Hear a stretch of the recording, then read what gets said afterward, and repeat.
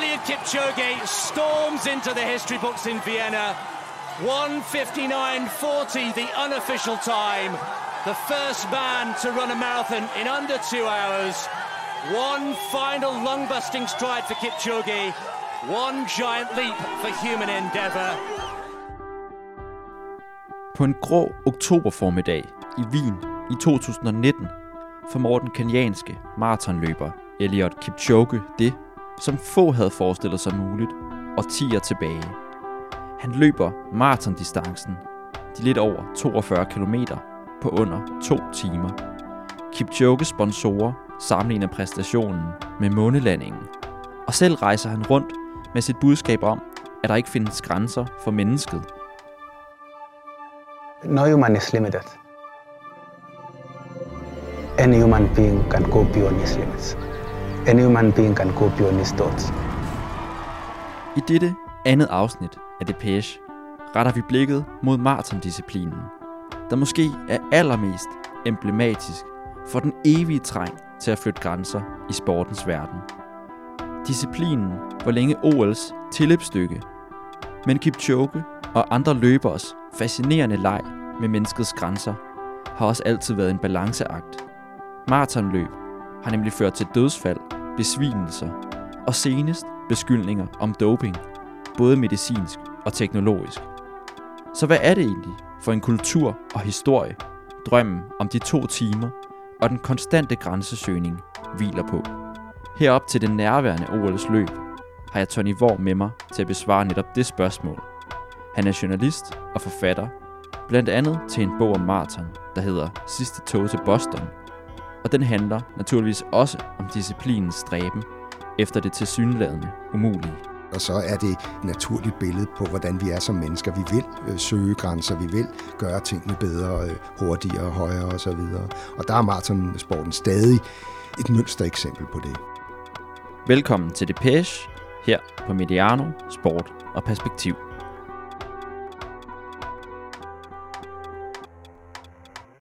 Tony, du har jo skrevet en bog om maratonløbets historie, og også selv en ivrig løber. Hvad er det egentlig, der fascinerer dig sådan ved løb? Det er, at det er så nemt at gå til, og at det giver en så mange goder. Altså, hvis du tager en lille frisk løbetur, så er du klar i hovedet, du sover godt, du kan spise en lille småkage mere, end du ellers skulle. Det er sådan den hurtige forklaring. Men fra ganske ung, altså allerede som barn, fandt jeg jo ud af, at jeg var god til at løbe, og når du er god til noget, så opildnes du også til at gøre det mere.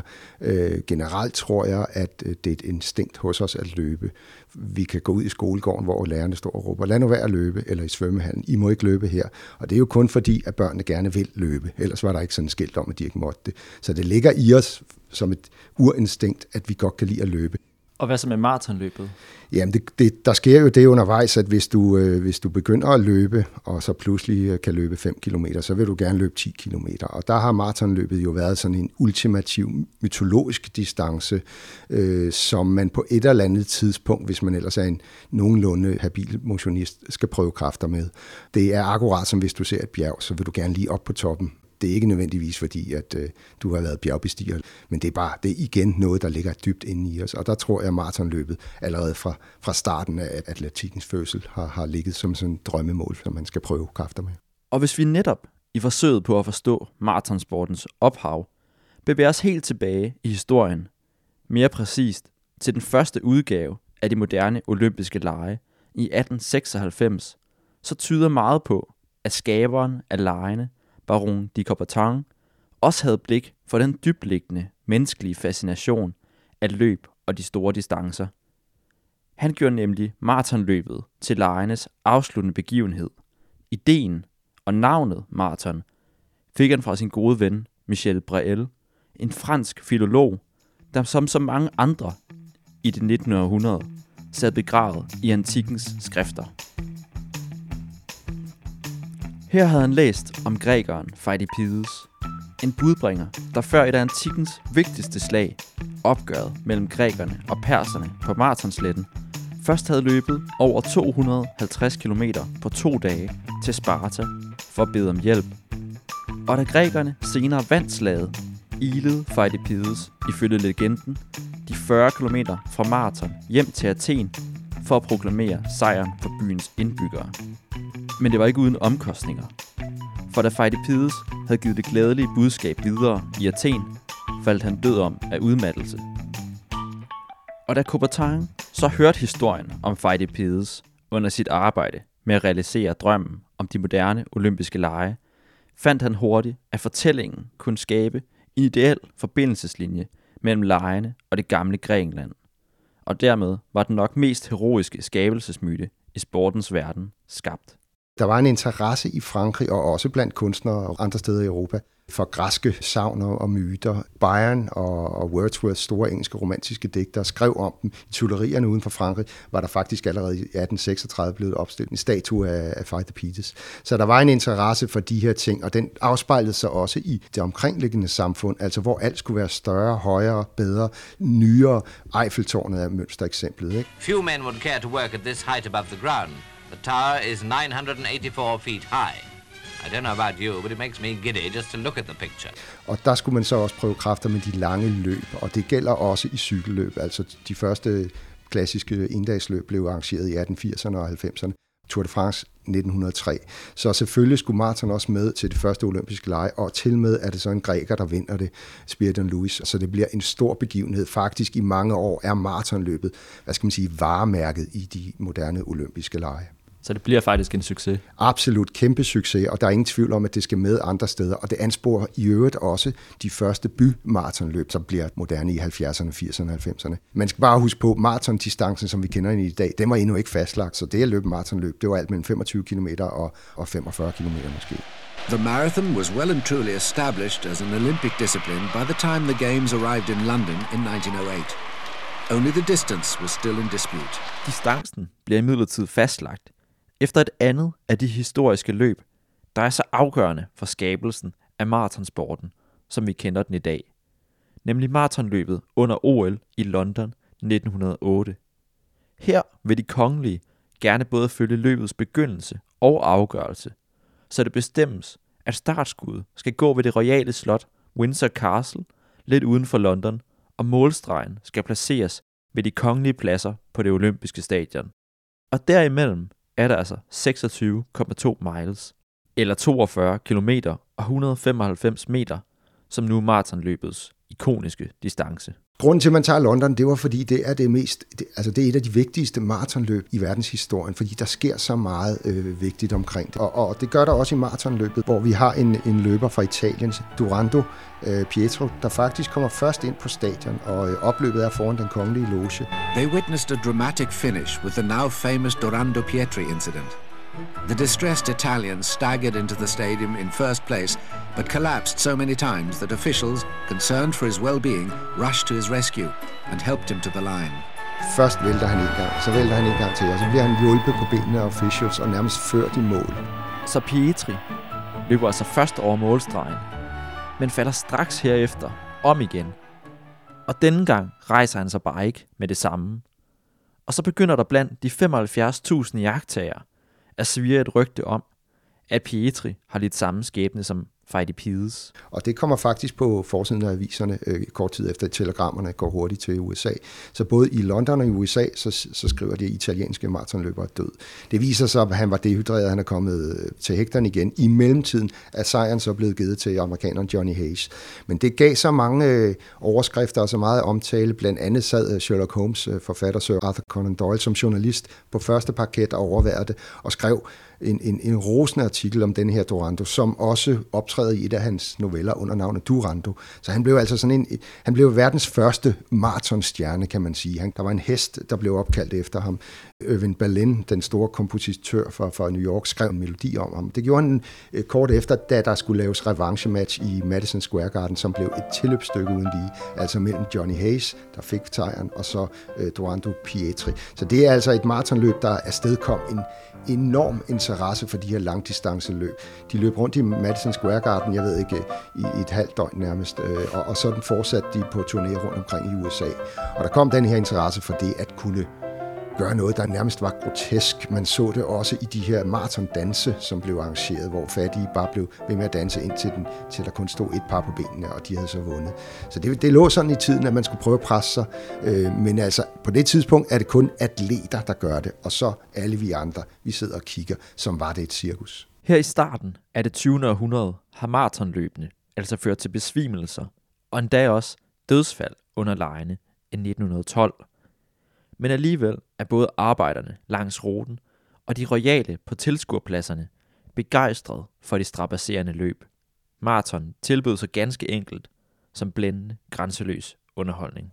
Ja, men det er jo skuespillet i det, dramaet i det, altså at folk kan presse sig selv helt derud. Det er spændende at se på, hvor langt kan vi drive det her, altså hvor langt vil mennesket gå for at sejre.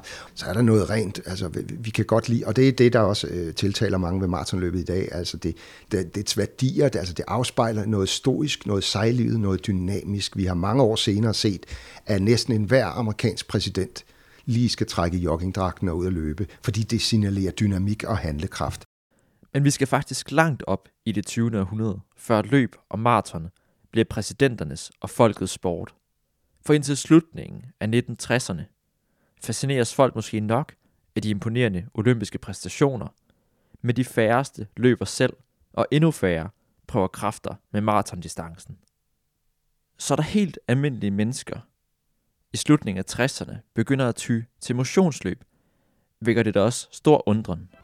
On October 15th, 1968, the Chicago Tribune devoted an entire page to a strange new trend, jogging, the newest road to fitness. Og så i anden halvdel af det 20. århundrede, så vokser sportens popularitet jo voldsomt, og det bliver også en større kommerciel succes. Hvad er det for aktører og figurer, der driver den her udvikling? Ja, altså det er meget pudsigt. Der må vi starte med en skikkelse, som ikke var kendt for at røre sig ret meget, men altså John F. Kennedy i 60'erne, i starten af 60'erne, han var altså bange for, at den amerikanske befolkning var ved at blive for fede og havde for mange hjertekarsygdomme. De røg for meget, spiste for meget og rørte sig ikke nok. Så det ville han gerne have, befolkningen gjorde. Og der startede han simpelthen en art joggingbølge. I started to run because my doctor suggested it. Now I run for me because I really enjoy it. Der var nogle elitetræner, Bill Bowerman, som senere skabte den her Nike-vaffelsko og var en del af Nike. Han fandt selv ud af, han trænede verdens bedste løber, men fandt selv ud af, at han kunne ikke engang lunde en banehalvdel. Så han begyndte selv at jogge og skrev en bog, der hed Jogging. Og det startede altså så småt det, vi kalder joggingbølgen, som vi også kender i Danmark i 60'erne. Det første imitageløb, det var i 69. Og i årene herefter ser motionsløberne i Vesten sig ikke tilbage. I 1976 har bymaratonet som fænomen nok sit endelige gennembrud. For arrangøren af New York Marathon, Fred Lebow, begynder nemlig at betale nogle af elitens bedste løbere for at deltage, og det viser sig at være den perfekte lokkemad for motionsløbere med hang til at teste sig selv af på maratondistancen. Og samtidig omlægger Fred Lebow ruten, så den nu går gennem alle New Yorks 5 bydele. En beslutning, mange ellers ikke forstår. New York er nemlig på det her tidspunkt plaget af kriminalitet og uro. The subways are crummy, and they're dangerous. You get pushed, you get shoved. Sometimes you get mugged. På New York Times skriver de på forsiden, hvorfor løber rundt i New York. De fleste løber fra New York for at komme væk, ikke?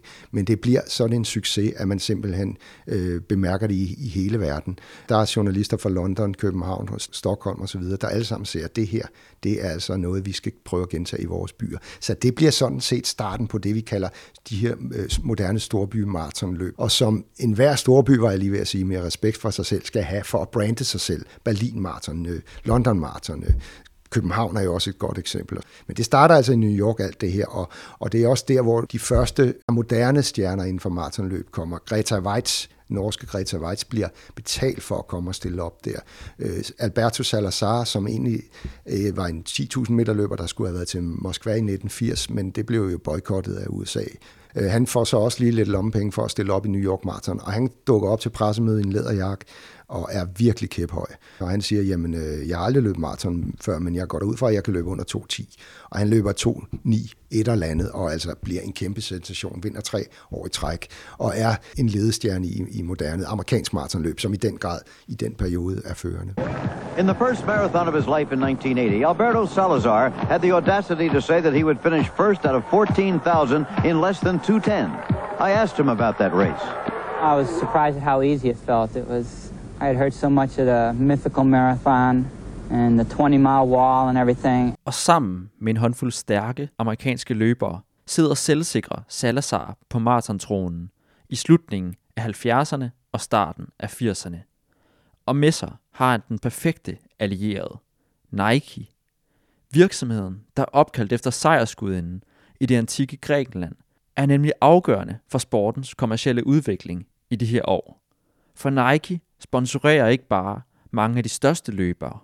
Firmaet smider ganske strategisk pengene efter de kantede karakterer som Salazar, der skaber overskrifter og bedst inkarnerer Nikes egne erklærede værdier.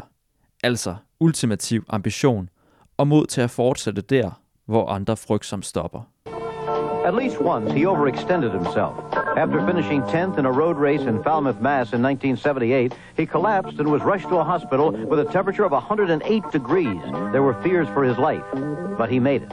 He's a determined young man. Den her ideologi, Nike og Salazar står for, tiltaler den ligesom befolkningen i 70'erne og 80'erne? Ja, for der er også noget hippiekultur over det. Altså det der, man skal være lidt anderledes.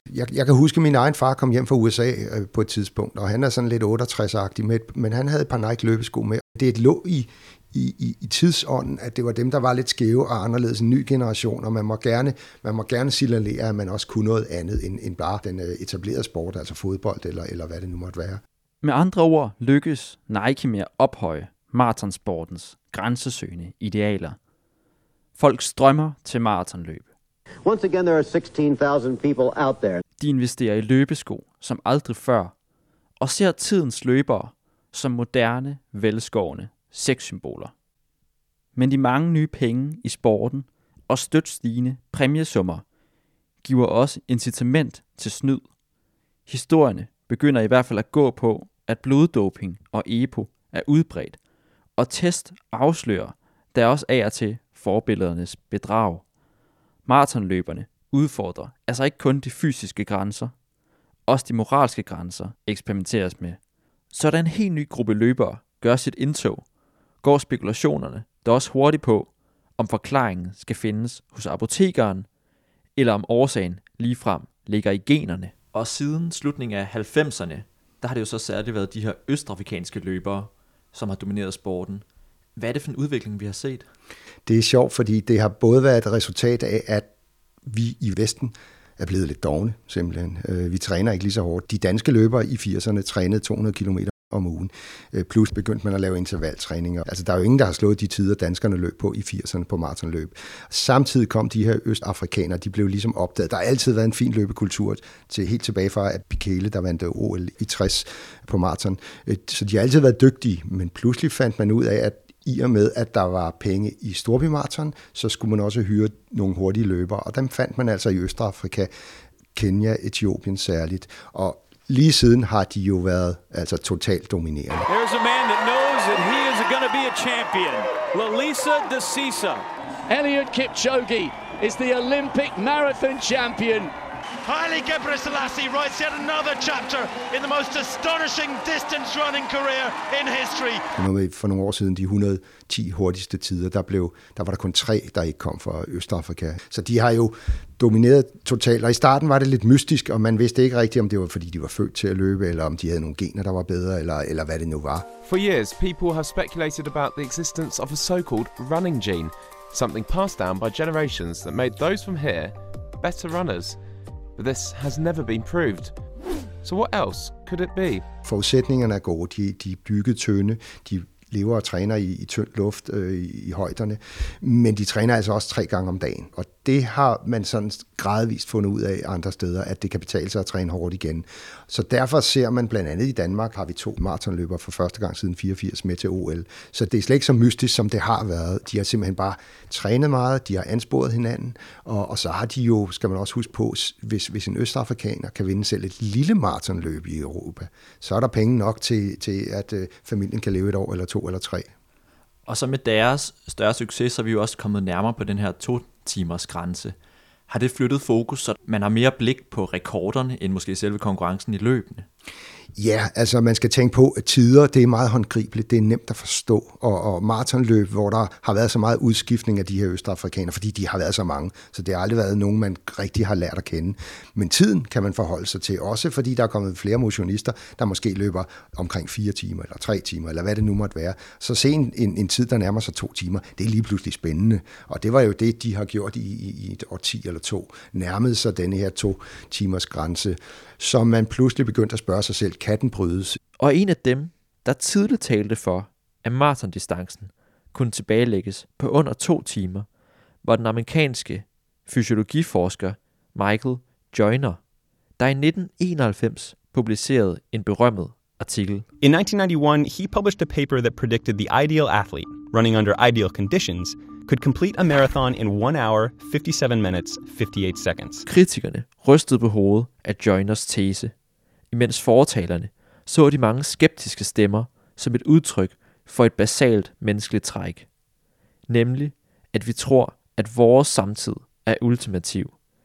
At vi ofte går rundt med forestillingen om, at fremtiden ikke vil byde på de store fremskridt, fordi vi har så høje tanker om vores eget nuværende udviklingsstadie. Men en af de aktører, der i hvert fald ikke gik med den slags forestillinger, var naturligvis Nike. I 2016 offentliggjorde virksomheden nemlig sit projekt Breaking 2, som en direkte konsekvens af de østafrikanske løberes hastige skridt mod de 2 timer.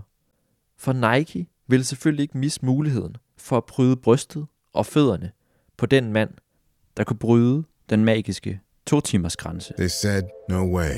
Run a marathon under 2 hours? Pipe dream. They said it's a barrier that can't be broken, so why even try? That's good. But that's the thing about barriers. When you push them, when you run them down, you redefine what's possible.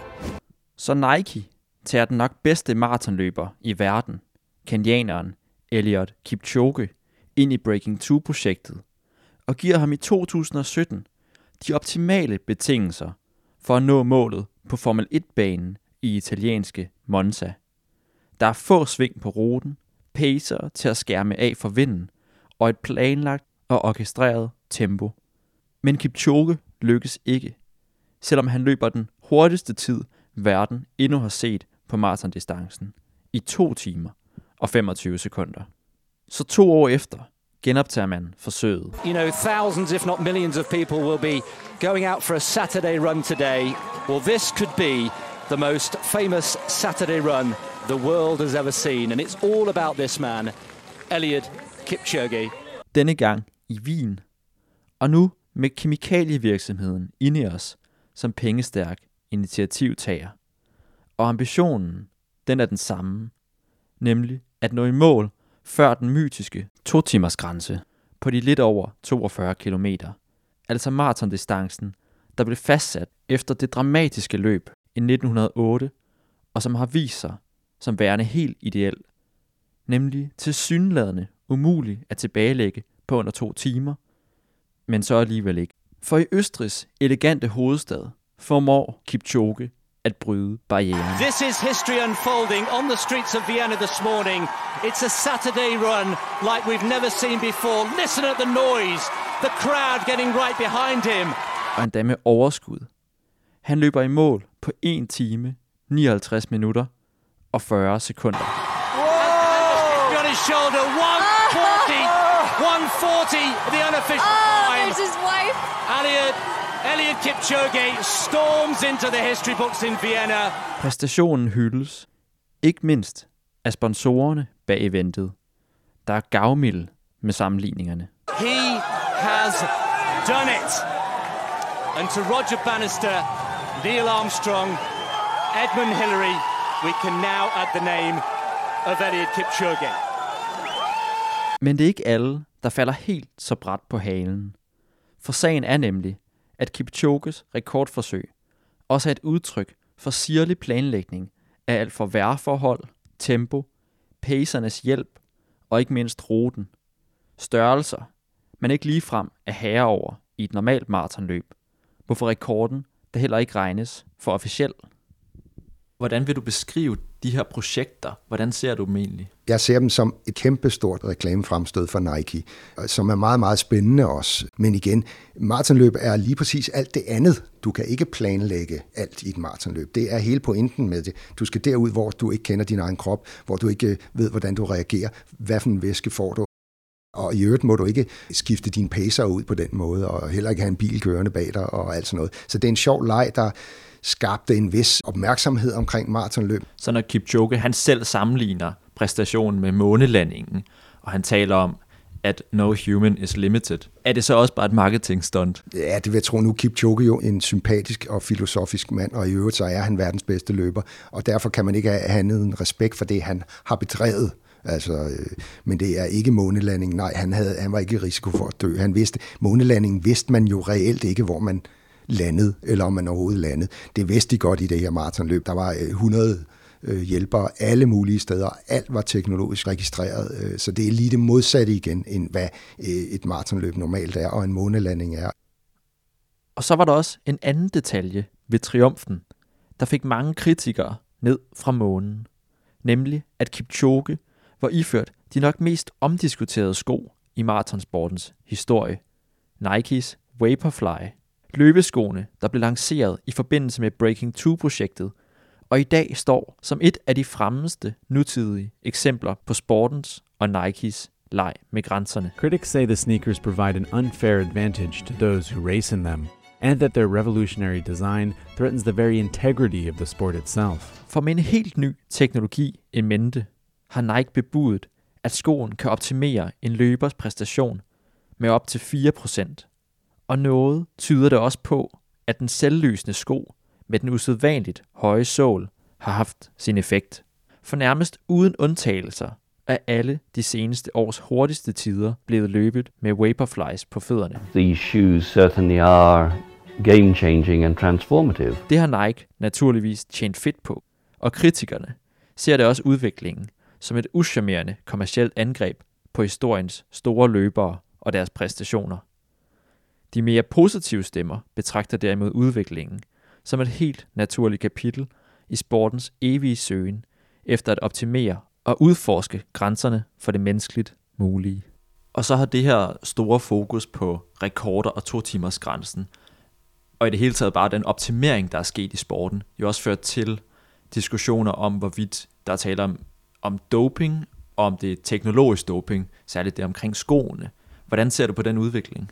Jeg synes, den er helt naturlig og meget spændende. Inden for andre sportsgrene har man jo altid forsøgt at optimere udstyret. Jeg kan huske, at jeg så Tour de France 89, og ved den sidste enkeltstart, der førte Fignon, franske Fignon, men Greg LeMond fra USA, igen rebellen fra USA, dukkede altså op med et helt nyt styr, sådan et, som vi kender fra triathlonsporten, og vandt med 58 sekunder på enkeltstarten, så han blev samlet Tour de France-vinder med 8 sekunder. Og alle i cykelsporten, de rystede på hovedet af den idiot. Hvad vil han med det der styr? Som i øvrigt så kort efter, da Fignon dukker op midt til en konkurrence, bliver forbudt i en stund. Så selvfølgelig forsøger man at optimere udstyret. Cyklerne bliver lettere, svømmedragterne bliver tættere osv. Og det må jo også ske i løb, at man forsøger at udvikle løbeskoen. Der skal så altid være en instans, der sådan lige holder øje med, om man er gået for langt. Og det er der, vi står lige nu, at de debatterer om den her løbesko. Om der er lidt for meget, hvad skal vi sige, elastik i, så det giver dig ekstra fart i benene. Det synes jeg egentlig ikke. Det er stadig dig selv, der skal bevæge de ben der. Og jeg kan godt lide, at Nike, hvad det angår, har gået så langt for at udvikle en løbesko. Så maratonsporten er egentlig sund nok, trods den her evige søgen efter det grænseoverskridende? Jeg tror ikke, der er nogen, der vil hævde, at det at løbe maraton er sundt, men at træne til det og dyrke det og alt det her, det er sundt, og så er det et naturligt billede på, hvordan vi er som mennesker. Vi vil søge grænser, vi vil gøre tingene bedre, hurtigere, højere osv. Og der er maratonsporten stadig et mønstereksempel på det. Og hvis vi så taler om det kommende OL, bliver den her 2-timers grænse så brudt i et officielt løb?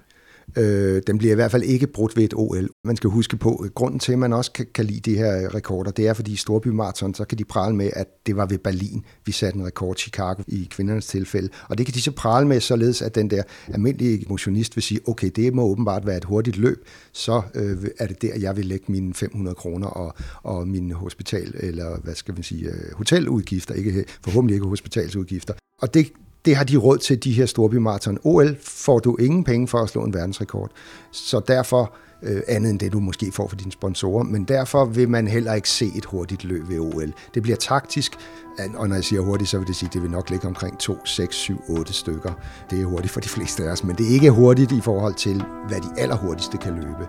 Så det bliver taktisk i stedet for, hvorvidt den her 2-timers grænse kan slås et andet sted, Berlin, Chicago, de hollandske løb. Det er jeg slet ikke i tvivl om vil ske på et eller andet tidspunkt, men der kan godt gå 10 år endnu.